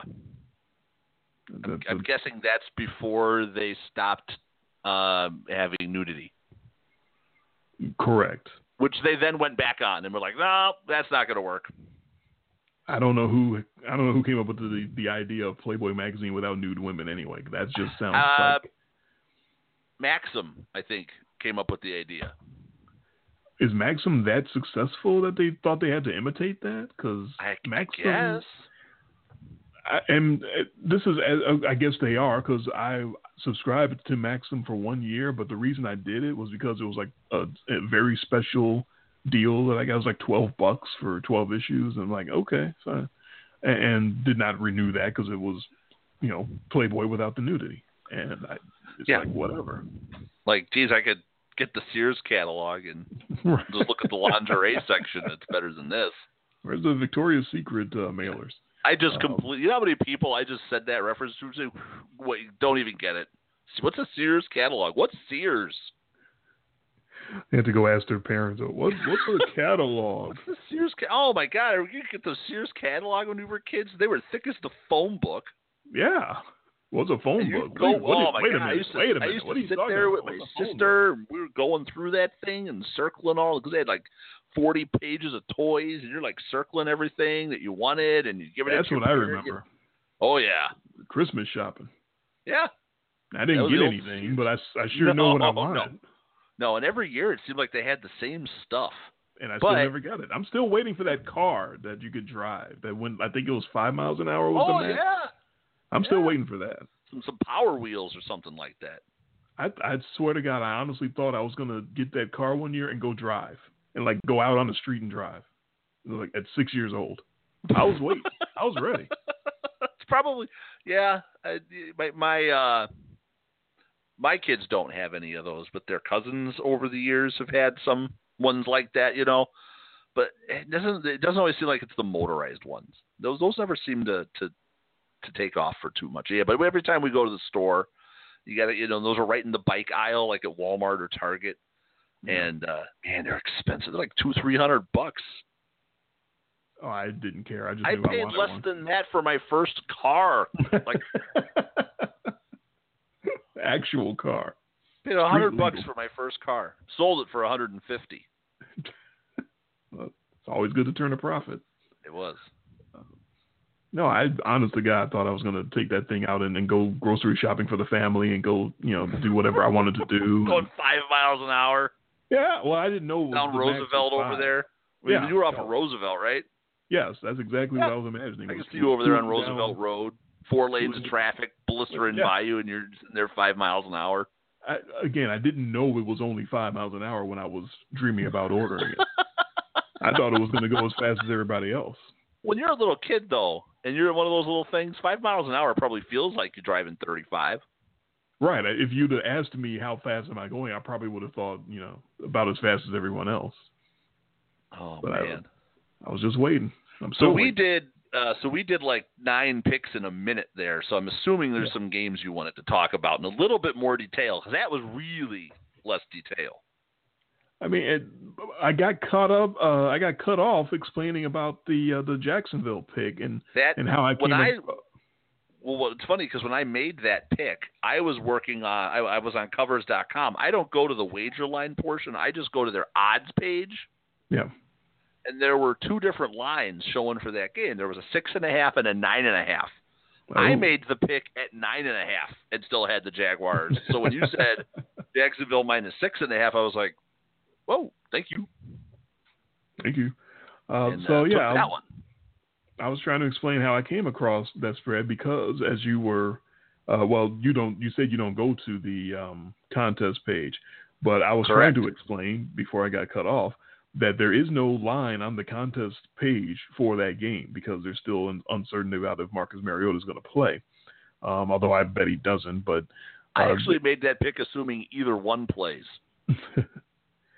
I think they're being extra sensitive, and Mike Vrabel's trying to be extra super secretive because, of course, he's from the Belichick tree where you don't tell anybody anything because by punishment of death. So there's no spread for that on the contest site at covers.com, which is where we get all of our spreads. So I was explaining that the alternative source I decided to use was I told you a couple shows ago about this website, pickwatch.com, that keeps track of sort of the celebrity picks. And they have a separate wing for like users, everyday Joe Schmoes like me, to go make our picks. Their fan page, they have a fan page contest over there to make picks, and they had a spread for that game, and it was 6.5, and that's where I got it from. So I was trying to explain all that, and then I give the spread and wait for you to make your pick, and I hear nothing, and I'm like, uh-oh. So you went through all of that. Yes, I did. And I heard I was the one doing all the talking because you weren't even on the show. I thought you got cut off, and then I saw that I was disconnected. I was like, oh, shit. That's rich. Yeah. And then I had to run and connect as a guest. And like I said, I don't know how long that's going to last, but we're going right now. So anyway, I'm sort of all over the place and discombobulated. So if there's any games that we went over that you wanted to talk about. Well, how about we could explain our locks maybe in a little more depth. You've got you've got the Dolphins as a lock, and I'm going to guess that's not so much because you love Ryan Tannehill and the Dolphins as much as you hate what John Gruden is doing with the Raiders so far. It's a two-way thing here. One, they're good. The Raiders are really bad. I mean, what Gruden is clearly not ready.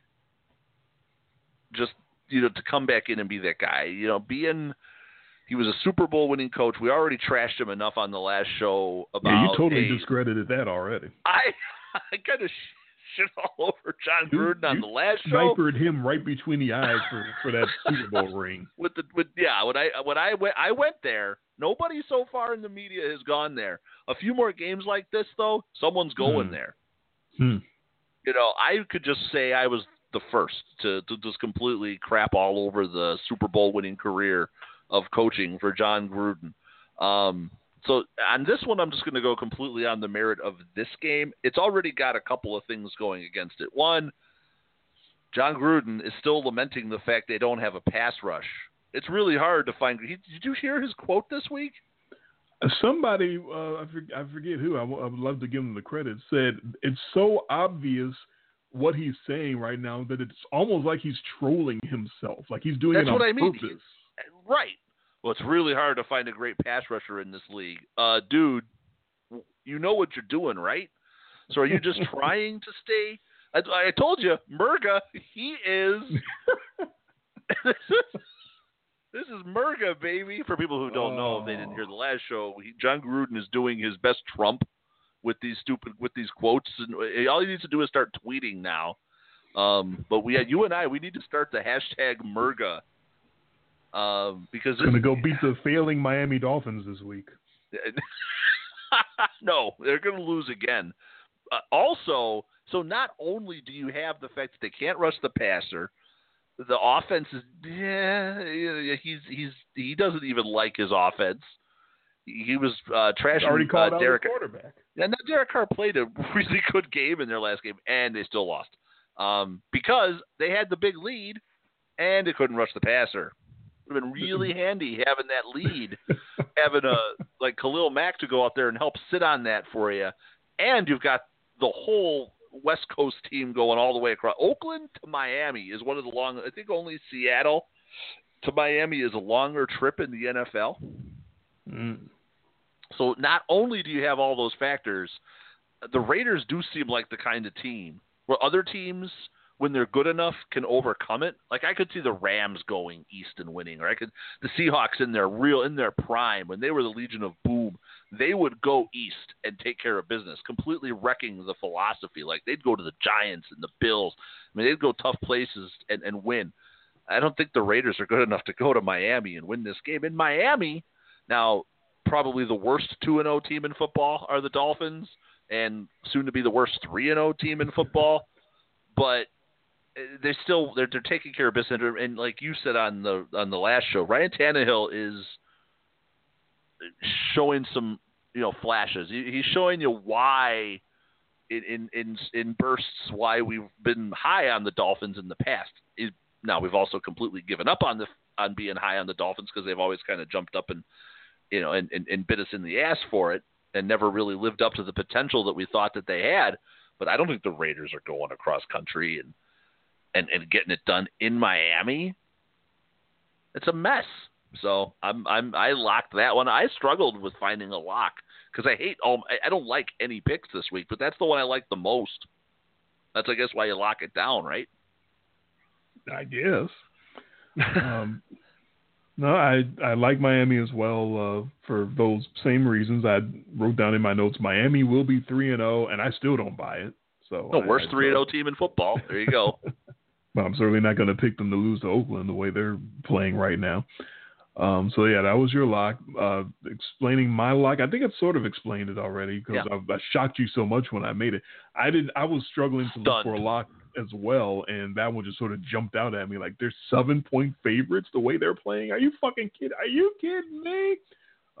So that's more. That's not all disrespect of the Patriots by taking Detroit as my lock. That's also respect for what the Lions are capable of doing on offense. And it's funny because that's only one part of the offense is what I'm betting on as well. We know they can't run at all. So what's going to happen is New England's going to take some sort of lead. It might be huge. It might be small. But Matt Stafford is going to he's going to have to do his Incredible Hulk again. His eyes are going to turn a different color, and he's going to Hulk up, and the shirt's going to rip off, and he's going to have to throw for 400 yards and lead some sort of comeback. And I just don't see any way that his comeback will fall so short that Detroit winds up losing by 8 or more.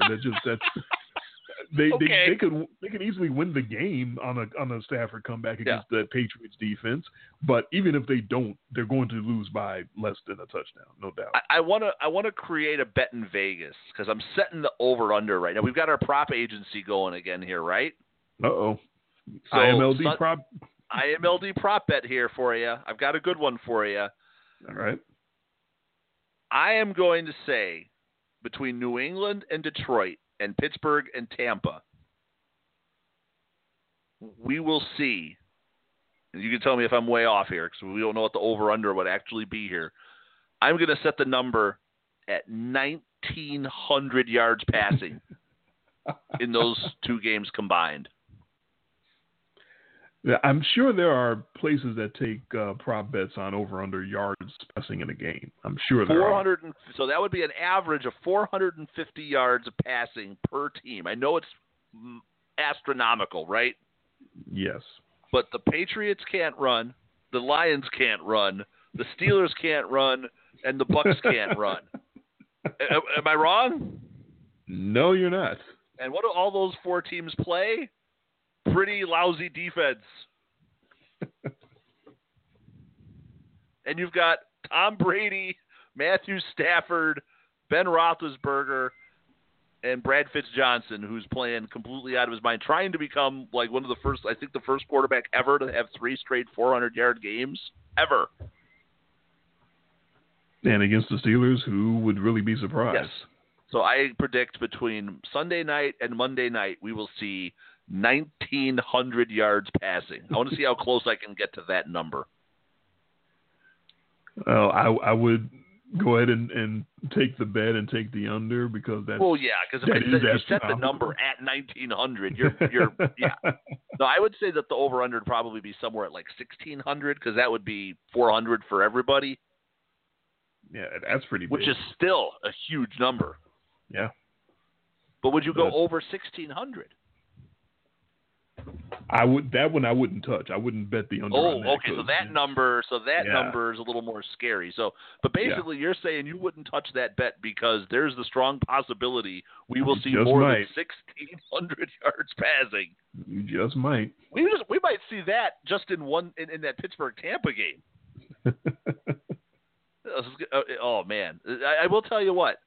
Sunday and Monday night, if you are fans of no defense and lots of throwing, you're going to want to watch those games. I'm even projecting the Steelers to have success on the ground because I guess I'm seeing the pumpkin turning the carriage turning into the pumpkin, and the socialist gives away some turnovers, and the Steelers are able to sort of run it out in the second half. So I'm even seeing midnight for Bernie over there.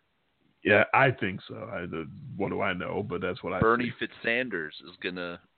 Anybody who wins 2 games and decides to walk out in their press conference with their chest hair out with gold chains on, that's just asking for it pretty much. Yeah. You're begging for somebody to come clock you in the head and concuss you, and somebody else takes over and gets their ass beat or something like that. Okay. That's how I see that. Speaking of which, you mentioned that. So I didn't tell this story about when I was at the Packer game because you want to talk about like completely nailing something random. So my wife, there's a guy sitting 3 or 4 rows in front of us, and he's loud. He's one of these loud fans, and he's just screaming. He is just screaming hardcore for the Packers, right? Yep. Every little thing that the Packers do, like a 2-yard gain, he's like the Wayne Larrivee of 2-yard gain. People don't get that. Well, yeah, he used to be the Bears announcer. Now he's the Packers announcer. But yeah, Wayne Larrivee gets super stoked for a 2-yard run with 9 minutes to go in the first quarter of a scoreless game. He gets really excited. This guy's yelling for the Packers, everything. My wife looks over, and she's like, she bumps me. She's like, that guy's wearing Vikings stuff. And I look over, and sure as shit, this guy's got on like a Vikings jersey, and his hair's all colored purple. Everything about this guy is like he's the world's biggest Vikings fan, right? So I'm sitting there with my wife. I'm like, she's like, what do you think's going on there? I said, they lost a bet. And then a minute later, the guy stands up again, and written on the back of his neck says, I lost a bet. And my wife's like, no, yeah. I was like, yep, nailed it, mic drop. Boom. I could have just walked out of the stadium at that point right there because of all the possible outcomes, right?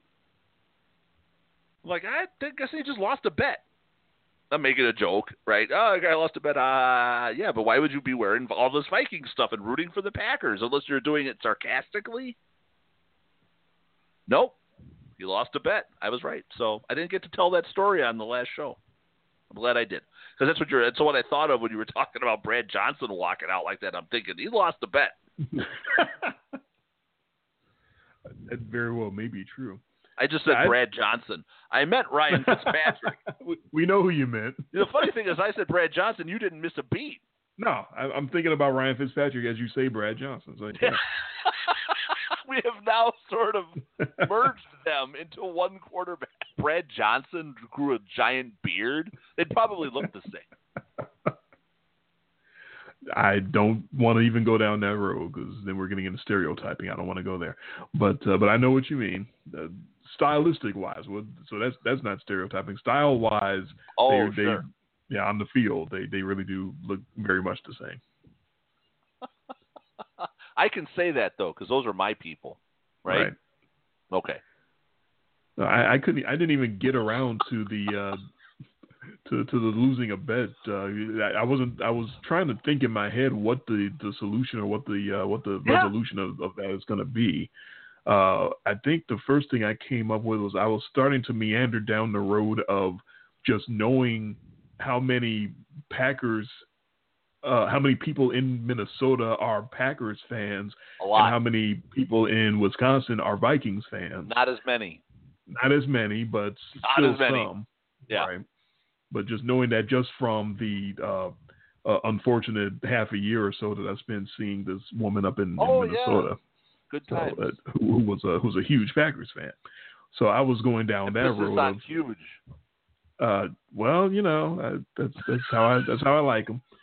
And so I was going on that road that maybe this was a Vikings, somebody from Minnesota coming in to the stadium in Vikings gear because they're with their family who's all Vikings people, but they really secretly love the Packers. And then when they get in there, they can't help themselves and they're cheering and going crazy for the Packers. That's where I was going to go. Okay. Nope, lost a bet. Done. Yeah. Nailed it. But yours are much simpler explanation and the correct one. So yeah, good on you. I did appreciate that the guy took the effort though to have somebody write because he clearly didn't do it. Somebody actually wrote on the back of this guy's neck, "I lost a bet." If he's that big of a Packers fan, he probably begged somebody to write that so that there could be an explanation. Right, so he didn't get his ass kicked. Right, and also just because he's so embarrassed. And he's got a good story to tell. Yeah, that must have been a bad loss. I wonder what he lost at. Oh, yeah, what kind of bet you lost? I don't know, but now he's immortalized on our show. So whoever you were, sir, sitting in section 131, right around row 44 or 45, I salute you.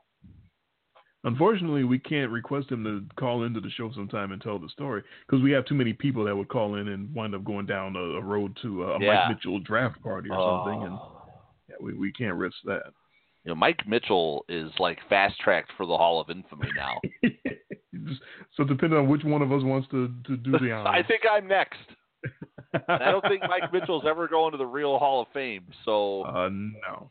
But he has got to be on the fast track. If it's not me on this go-round, it's going to be you on the next one. So, Mike Mitchell.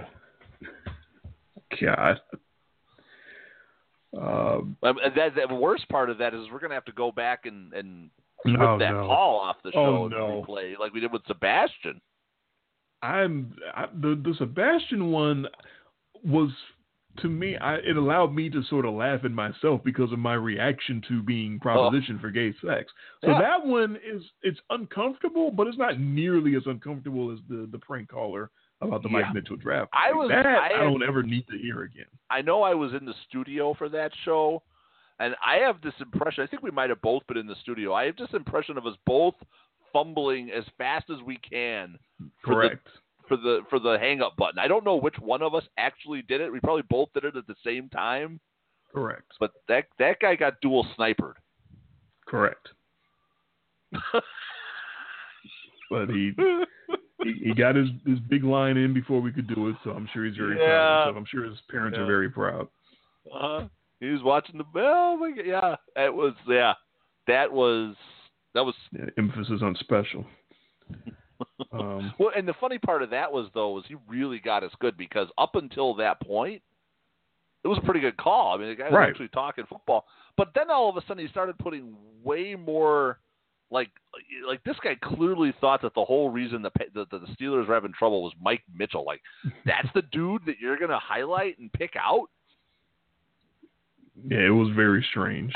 I mean, okay, so I'm like, all right, I'm going to go with this one. I mean, there's a lot of reasons why the Steelers were in the position they were in, but, I didn't quite think it was all, the fault of Mike Mitchell. And then, oh, no. Yeah, and we found I remember when he got drafted. Oh, man. Yeah. He just kind of roped us right in. Yeah. Great prank by him, I guess. Yeah. Or it was a true story. We'll never know. Yeah, if it was, fine, but you don't ever have to tell anyone. It's not something you really need to share. Yeah, but that was when we knew we had broken into the big time. That was when we made it to White Sox postgame show territory. Next stop, Howard Stern, right? They just lost to the Cubs tonight, so I can imagine it's funny because even though the Cubs are on the Score now down in Chicago, and that's sort of the flagship station, everybody's still so heavily Soxed for the hosts. So it's going to be interesting tonight what the call-ins are like tonight because you got the Cubs beating them. What that's going to be like, and how it was even yesterday. With the White Sox beating the Cubs, and it's and the Brewers had won their game, so it was probably a lot of gloom and doom yesterday there. Yeah, probably. I haven't listened to any post game or pre game or anything like that in a long, long time. Yeah, no, I thought about listening to one of their podcasted shows after the Bears loss to the Packers. Ooh. Because that would have been a historic day of radio. I don't even know how you react to that or what do you say because it was so optimistic for a half. Oh, I know. The live tweeting that we had going on between me, you, and Renard. We were here for that. We were all here for that. and then it very slowly just started going. Thank God we weren't thank God you guys aren't all Falcons fans like poor me, and we were live tweeting that Super Bowl against the Patriots because the 28-3. Oh no, yeah. So, but yeah, I was very I was pretty curious that next day to toss that on my stereo system, and listen because I was home that next day on that Tuesday and listen to some of the shows. I don't even know who their hosts are anymore. I know they're doing just like the WWE thing where they just kind of reshuffle the deck, it seems like, and they just take the hosts and then every few years they just put them all on, the different shows together.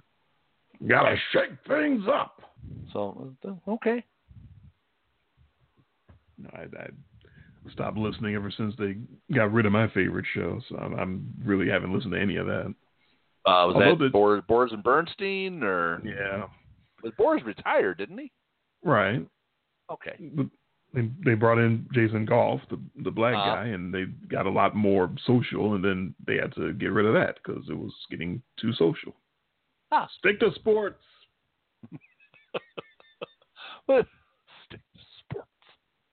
But I don't understand that mentality either, because ESPN is going the way of MTV, along the same analogy of, how when you talk about MTV, you go, man, I remember when MTV used to show music videos.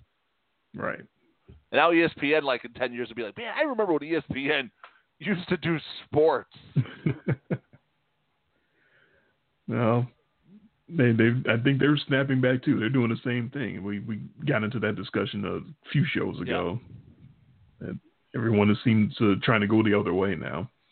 But that's again, but that's very natural. I mean, that is sort of the way of things, because you can never go too far one way without expecting it to, every reaction has an equal and opposite reaction. And if things go too far, then it's a bigger jerk back. And that's why you kind of end up with this, eventually in the long run, you end up kind of going down the middle.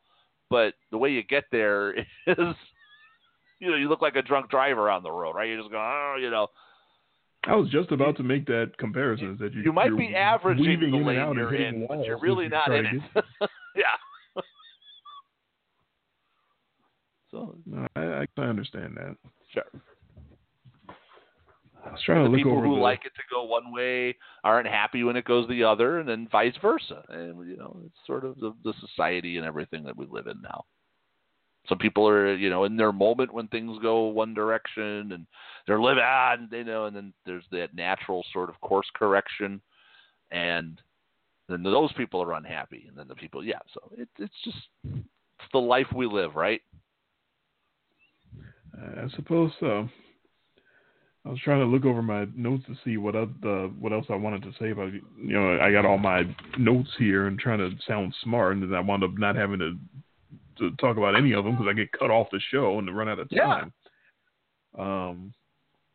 So Green Bay, Washington, I wanted to point out that, speaking of making wild predictions and prop bets, I actually wrote down that I thought that this game between Aaron Rodgers being now a statue and not being able to move too much and just standing back there and picking and popping, and the Redskins allowing you to and not really stopping anybody.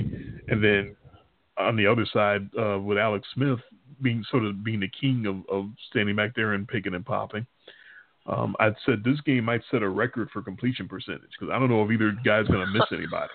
Well, yeah, because I don't know how many balls beyond 10 yards we're going to see. Well, there's that, and there's also who's going to get any kind of pressure on the other quarterback to make him do anything. They're both just going to be standing there. I'm guessing with Kerrigan on the Redskins, they've probably got the best pure pass rusher right on the field. So if any, but again, the Packers' offensive line is really bad, and their defense is not very good. Their defense is what caused that tie. I mean, you're up 13 points going into the fourth quarter at home. You should be able to hold on and get the W. They did. Clay Matthews says they did. But nobody scored in overtime, right? Nobody scored in overtime. So that means the Packers gave up 22 points in the fourth quarter. But it's amazing, that terrible call, and everything reverses from there, because they had it. They sewed it up. Now, well, that in that moment, the game was over. But you never should have had that moment, is the point. Yeah, I get that. Yeah, so, in that exact moment, that was a bullshit call. I think we both agreed pretty universally, right? The only people who think that was a good call were the NFL. I don't even know if they think it was. They just had to defend the Shield. They're just defending their people. Yeah, they're sticking. But again, their words are saying, no, that was the right call. Nobody thinks that was the right call. I don't even think the Vikings thought that was the right call. It's very, very rare that the NFL comes out and says, that was a terrible call, our refs fucked up. Yeah, you have to royally fuck up for them to come out and say that. I mean, I think they said it after the Fail Mary, but those weren't their refs anyway. Those are scabs. Yeah, you can throw those guys under the bus. Right. They didn't care about that. Yeah, those were the scab refs. Nobody cared about their feelings. So I'm looking over some of the games that we disagreed on. So the Battle of Los Angeles were on different sides, but that was a highlight game, so we really covered that already. We did. Cincy and Carolina. What happened where you skipped that game? I went through, I was going through all the lines, and I put the picks in my phone, and then you went to that one, and I was like, oh. It's not in my phone. I must have skipped that one. I'm going, let me see where that is here in the list of lines. It's on the page I was at. It was between San Fran, KC. I skipped right to New Orleans, Atlanta. So I was just really hot to get to the I was very hot to get to that New Orleans, Atlanta pick, because as soon as I saw that Atlanta was getting, giving less than the cop out. Right. I went straight from KC minus 6.5 to Atlanta minus 2 for what I had, and then you said 1.5, and I was like, oh my god, yeah.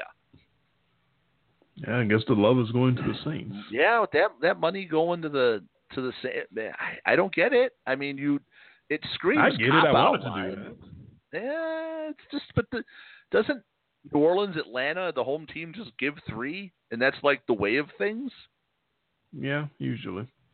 No, I wanted to take New Orleans, and then when I sat down and researched the game and saw how bad New Orleans has been executing, that's what scared me off. But I was intending on taking them when the week began. Well, that defense, their passing defense has been pretty atrocious. Giving it up. The offense has been less than impressive. And the Falcons seemed to unlock some things last week. Matt Ryan decided to take over in the red zone and be he's Cam Newton now. He's Matt Newton. He's going to be his own goal line back. Did you see that touchdown he ran in? Like 3 dudes hit him. And he just didn't care. I'm getting in the fucking end zone. We're not having this shit again. I'm getting in no matter what.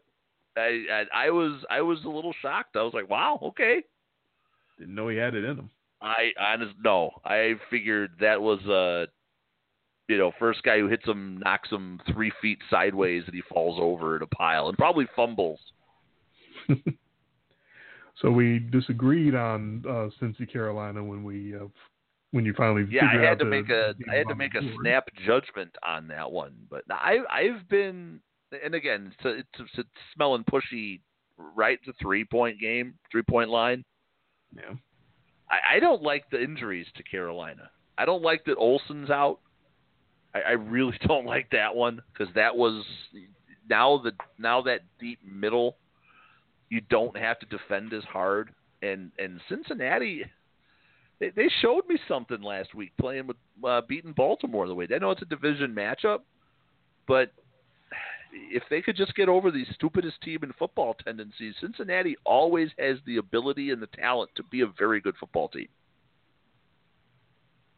They just don't have the coaching or the temperament. Right, they don't have the mental fortitude to do it. Yeah. And so my reason for taking Carolina is along those lines, that I think by beating Baltimore with A.J. Green just slicing through them like he did, that kind of showed that the Bengals, to me, are still in the same place that they always are, which is if you stop A.J. Green, they get flustered and frustrated and don't know what to do. Baltimore didn't stop A.J. Green, therefore they just kept going to him.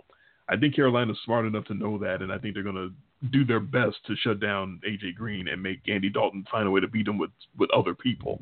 And that's when Andy Dalton gets in trouble and starts having ugliest game in football type tendencies. It could happen. I mean, and this could be a game where Cam Newton just takes over and has one of those, Cam Newton type games. But I don't know about Carolina. The magic seems to be kind of gone for them. Oh, Riverboat Ron and all. Yeah. Yeah, for the season, I'm not. Yeah, you're not real high on them, are you? No, but I think for this one, they can get it done. One of the picks I did struggle with was Jacksonville, even though I gave 9.5 in my initial pick before you told me it was 6.5. I was willing to give the 9.5, but I actually struggled. I was really close to putting Tennessee in my pick. Because I was looking at a couple of factors. I was looking at the letdown factor for Jacksonville, which I don't think we can ever undersell.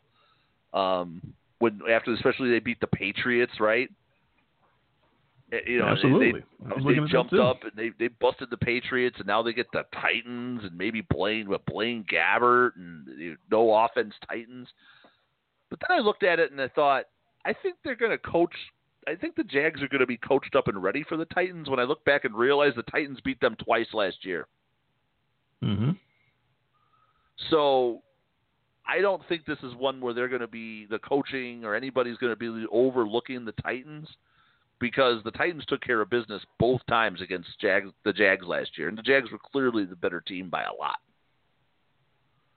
Yeah, I feel you on that. I went with Jacksonville, and I definitely considered the fall off after the conquering of New England as well. And I wound up going with Jacksonville too. I don't like the whole playing games and mystery with the quarterback thing. I think Mike Vrabel needs to just come out and say, look, Mariota's got a bad elbow. He's not ready to play yet, maybe next week. But we're going with Blaine Gabbert. I don't think that sends a good message to Blaine Gabbert that you're so afraid to just name him publicly the starter. It's like you're fucking a girl that you think is a slut or something, so you don't want to – you're glad to go to her house and fuck her anytime she wants. But you don't want to actually go tell your boys that you're dating her, because you know they're going to be like, you're dating her? What? You know she's been with everybody, right? I think that's what Vrabel feels like. He doesn't want to actually say that his guy is Blaine Gabbert, because everyone's going to be like, what? Blaine Gabbert? So I think that I'm going with them because I don't like the coaching of Tennessee right now. I think they're organizationally a little bit of a mess.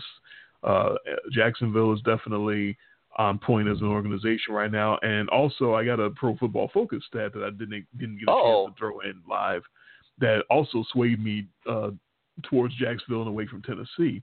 It's that through 2 games for the Titans, my guy, Malcolm Butler, unfortunately, has allowed 257 yards on throws into his primary coverage. Whoa. Which is awful, which is absolutely so. Maybe that's why he got benched. He's getting roasted and toasted right now. I still don't know why Bill Belichick benched him, but right now for the Titans, he is getting dusted. And I think that sets up well for some unknown receivers in Jacksonville. Keelan Cole showed me a lot in that game over New England. He might have a big game against Butler tomorrow. Bortles, I almost called him Blaine Gabbert. Blake Bortles in general showed me a lot in that game against New England, that he was aggressive early and then aggressive late when they needed to hold on to the lead. He may have turned a corner. Bortles might be he's showing some flashes like Tannehill now. He might be somebody to take more seriously now. So I'm going to go with Jacksonville along with you. I think and I like your point that you brought up as well, that they're going to be ready for their division rival Tennessee, who got them a couple times last year. So yeah, they should. Yeah, they only lost 4 games last year, right? Weren't they 12-4, 11-5? 11-5, 10-6 last year. Oh, that's it? Yep. I feel like they had such a better record. But their defense was that great, and their offense was that bad. Their offense was bad, yeah. So no, I've got the sense they're going to be 13-3 or something this year. I mean, I see no reason why the Jags cannot be the number 1 seed in the AFC this year. They certainly slayed the biggest dragon standing in the way of that, it would seem. Yes, and this would not be the. So again, do you get the letdown? I don't get the sense that's going to happen. And I didn't watch the game. I didn't watch a lot of the action last week, being that I was at one of the live games and then on the road and enjoying a weekend away with the wife. But I watched all the major highlight packages. So like the 15-minute long form highlight packages. Titans really had no business winning that game last week. They got a gadget. They got a Byard 60-some yard, pretty thrown ball, but you got a gadget play, trickeration, razzle-dazzle play from your special teams on that long touchdown throw for your biggest offensive play of the game, and then Blaine Gabbert. I just did what you did. Blaine Gabbert just didn't do anything to win the game, but he didn't do anything to completely shit the bed, right?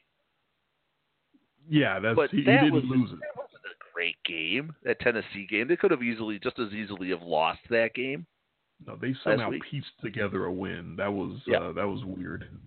So, and sometimes a team that's in duress, or a good team or a well-coached team, sometimes a team will do that. At one point, they ran Derrick Henry out of the Wildcat as the quarterback 5 snaps in a row. Yards. Oh, I know, but he got one of them. He got like 8 yards. So yeah, he pitched it 2 feet forward to the jet sweep receiver, and he got a pass out of that. Yeah. Whatever works, I guess.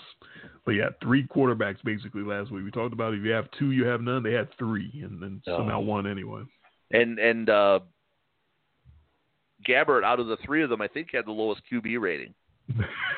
That's not surprising. I think Byard needs to retire now because I believe he has a perfect quarterback rating. And don't ever throw another ball again. He also has a 66 yards per attempt. That might be a record. Yeah, that'll look good on the back of your football card. His advanced metrics place him at the top of the quarterback ratings. Yes, when you retire with a 66 YPA, you're pretty good. So here's another game that we disagreed on: Houston and the Giants, the 2 desperate 0-2 teams. Yeah, you're going with the G-men. You know, and that. I thought the number was a little large for as bad as these teams have played. Mm-hmm. That number felt a little large. I kind of concur. I have Houston winning by 7 as the only reason I'm taking. Okay, so we're not too far off on this one, right? That was so basically. So this isn't like massive disagreement here because I'm not saying I don't think the Giants are necessarily going to win. But I think both teams are basically playing for their season tomorrow. So I think you're going to sort of get like game efforts from both teams. And I'm looking at what I trust more is like, who do I trust to give the better game effort? I'm going to go with the veteran crew. I'm going to go with the Giants to show a little bit more moxie and be able to keep that thing tight. I think that the overall talent of the Texans – because at some of the positions, you know, I think that Deshaun Watson is more of a unique type talent, but he doesn't. Obviously, he clearly showed at the end of the game last week. He still doesn't quite have the game awareness, right? Well, he just got so scared when the pressure was coming for him, and it was really like, what are you doing? Yeah. Get rid of the ball. Don't when he went deer in the headlights for 17 seconds. That was very strange. Yeah, that should have been enough time to either decide you're throwing that thing to the sideline or just chuck that thing out of bounds. He didn't either, or hell, just take off running and just try to run for 15 or 20 yards and then toe tap out on the sideline. But anything but what you did. Now, the opposite of that is Eli Manning, who would just stand there and throw a pick. And that's kind of what I'm thinking about when I'm taking Houston and giving the 6 points, is that as bad as Watson's been, Eli Manning has been. You talked about the Giants should find that veteran moxie. They were all out of moxie Sunday night, boy. And I didn't see any of that, but I saw the highlights, and it was pretty bad. So that game was hard to watch. I mean, I couldn't imagine being a Giants fan having to watch that game. I don't know if we've talked about it on the show yet, but I've heard some complaining, and I have not, fortunately, been able to witness what is supposedly this completely new, horrible opening song to Sunday Night Football. I mean, it's bad, but they're all bad. Okay, so it's not like a new level of bad. It's just new. It's just new bad. Yeah, it's the same. I think it's the same chick. I think it's Faith Hill again, or no, Carrie Underwood. Carrie Underwood, yeah. Faith Hill was 5 years ago. Right?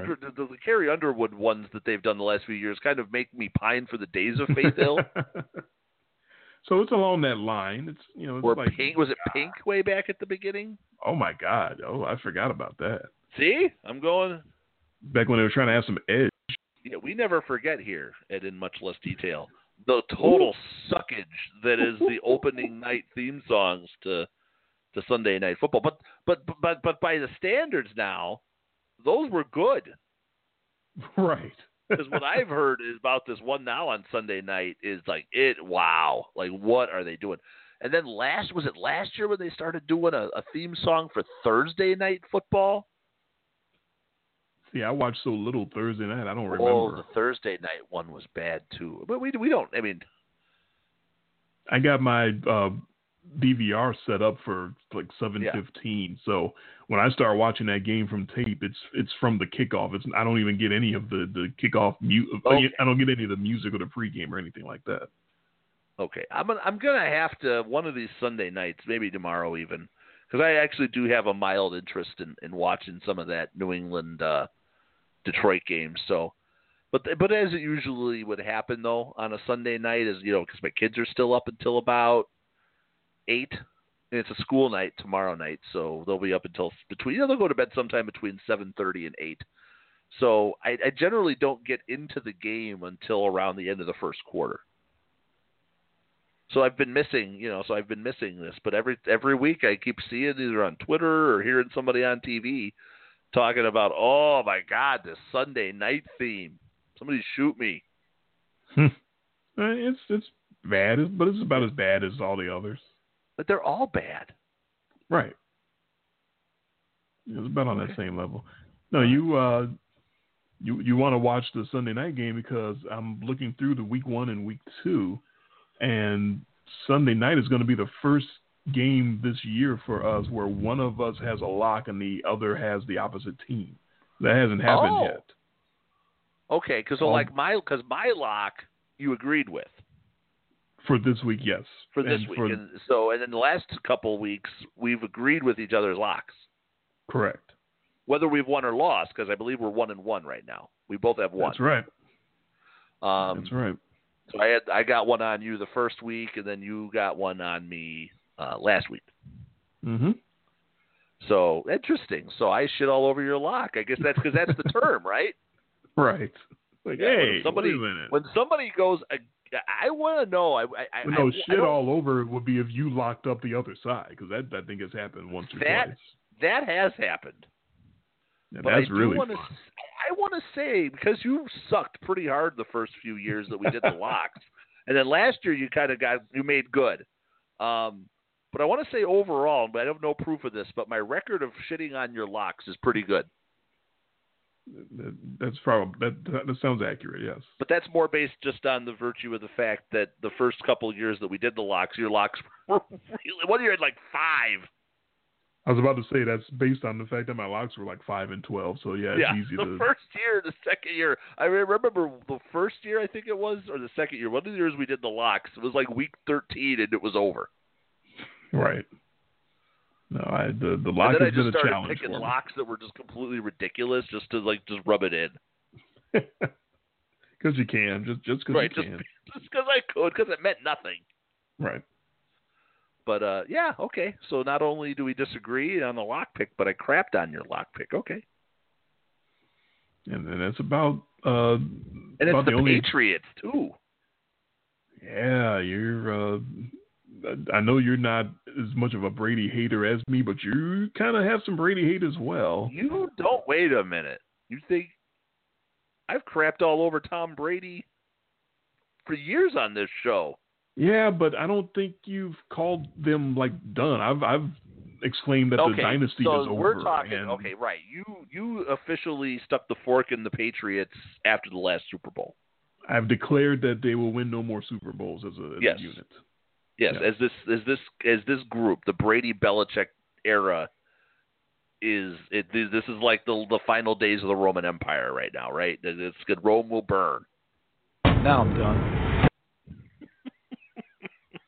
You did declare it over. That's right. I didn't go quite that far, but it's looking more over. It is definitely starting to have that appearance. But the Patriots start slow every year. Yeah, but that's the thing. They didn't even start slow this year. They looked really sharp in beating Houston, and I was like, wait a minute. Yeah. They might actually be much better than I thought. But then they played the best defense in the league and didn't look so great, which a lot of people, I think, are going to do. And then their defense went back to looking like the worst defense in the league. Yeah, against Jacksonville, too. Just wide open. People just running free all over the place. Or about, I think we're going to get snipered. I don't know anymore. We never know. We have no idea. So, but yeah, we can prepare to get out now. So yeah, that was another interesting show with the disconnections and the last minute picks and all of that. And but you made it back, and I think that is the most picks that we've ever gotten in a minute. As